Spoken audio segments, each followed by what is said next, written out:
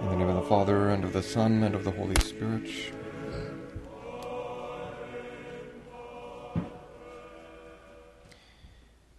Today we celebrate the feast of the Apostle St. James the Greater.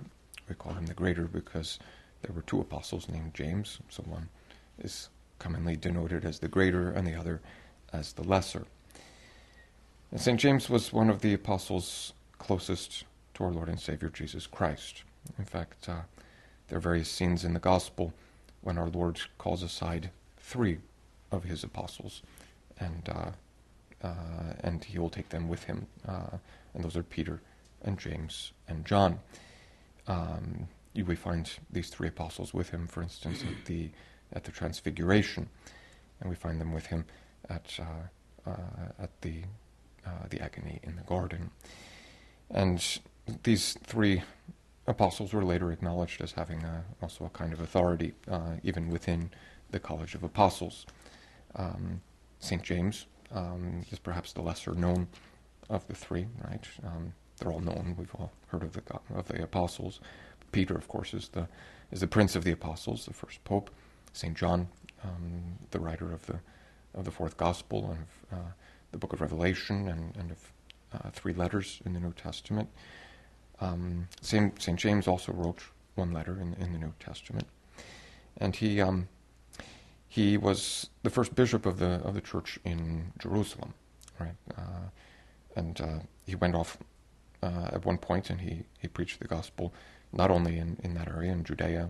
He also preached in Samaria, and then he went on and he preached in Spain, which is why today there's a big shrine erected in his honor, the shrine of Santiago de Compostela in Spain. And this shrine was actually the most popular pilgrimage site in all of Europe for many centuries. And even today, there are countless people who will make the journey on foot from various parts of Europe to visit this beautiful shrine of Santiago de Compostela, St. James of Compostela. And St. James had the singular privilege of being the first of the apostles to meet martyrdom and thus to enter into his eternal glory.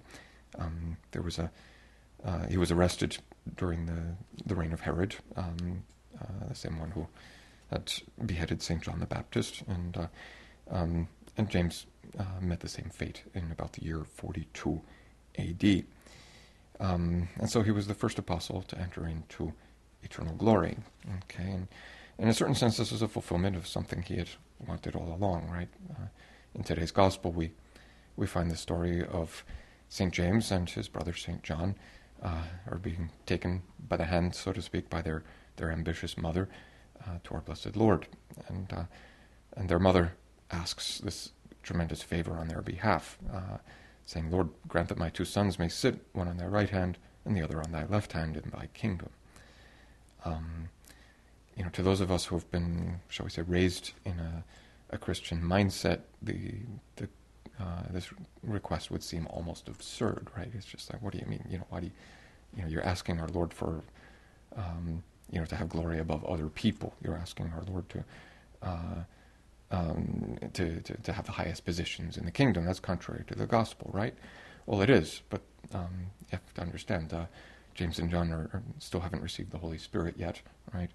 And they were brought up in a world which had a different mentality, precisely because it hadn't been enlightened yet by the gospel, and so they're still struggling to grasp the full sense, the full essence of the gospel, which consists not in worldly honors, not in worldly glory, not in occupying the highest positions in the church or in human society. It consists rather in taking the last place, and humbling oneself, making oneself a servant. But the reason that we Christians believe that is precisely because our Lord taught us that, right? In fact, it's interesting.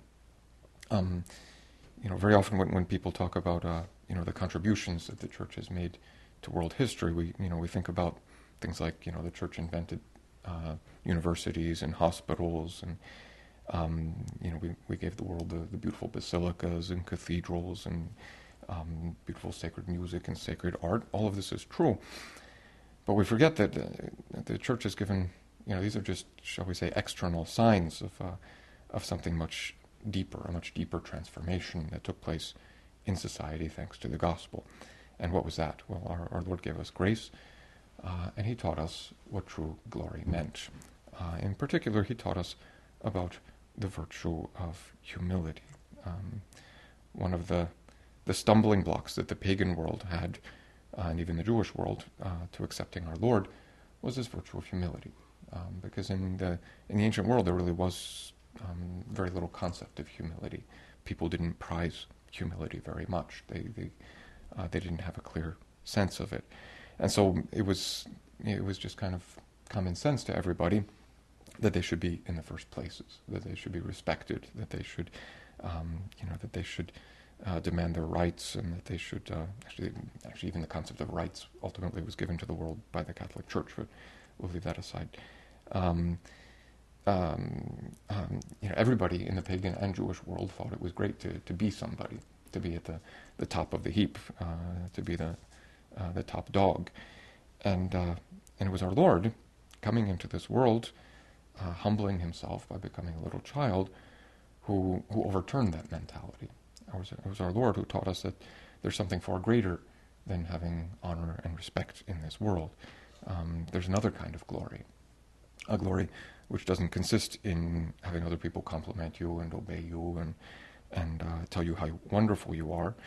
A glory that consists rather in being like God, a God who is all goodness, a God who is all love, a God who gives himself to the point where he has nothing left to give, a God who is willing to hide his glory, appearing to us first under the appearances of a little babe at Bethlehem, then under the appearance of a criminal on Calvary, and then under the appearances of bread and wine in the Mass. And as I mentioned earlier, the pagan world stumbled over the humility of our blessed Lord. They couldn't grasp why a God would be willing to become flesh like this, and they even used it as a kind of proof against the truth of the Christian religion. They figured, well, a real God couldn't possibly be so humble. And the opposite is true, actually. A real God, if he is the true God, must be so humble, because humility is truly a beautiful virtue. And James and John eventually learned this lesson. And they learned also that in order to enter into the true glory of heaven, they had to not only choose the last places here in this world, but they also had to drink our Lord's cup of suffering. And so our Lord in the Gospel today says, you know not what you ask. Can you drink the chalice that I shall drink? They say to him, yes, we can. They have no idea what they're saying, of course. And he saith to them, my chalice indeed you shall drink, but to sit on my right or left hand is not mine to give to you, but to them for whom it is prepared by my Father. Okay. By the way, you have this mysterious reference here. Our Lord's saying that he can't give them that tremendous privilege of sitting at his right and left hand, of being the most glorious saints in the kingdom of heaven. But he indicates that these positions have been reserved for someone concrete, someone in particular. Who are they? Well, common sense, Catholic common sense, and the saints would tell us that sitting at the right hand of our Lord and the left hand of our Lord are his Blessed Mother and his foster father, Saint Joseph. And why? Because these were the two saints who had most perfectly lived the gospel in humility, in faith, and who had suffered most for the sake of the kingdom. And so let's ask St. James to pray for us this day that we might learn the meaning of true glory, and that we might renounce whatever desire there may be in our heart to obtain the false vainglory of this world, and that we might pick up our cross, imitate our Lord's humility, and drink the chalice of suffering that is reserved for us. And if we do this, then we will attain true glory in the kingdom of heaven. In the name of the Father, and of the Son, and of the Holy Spirit.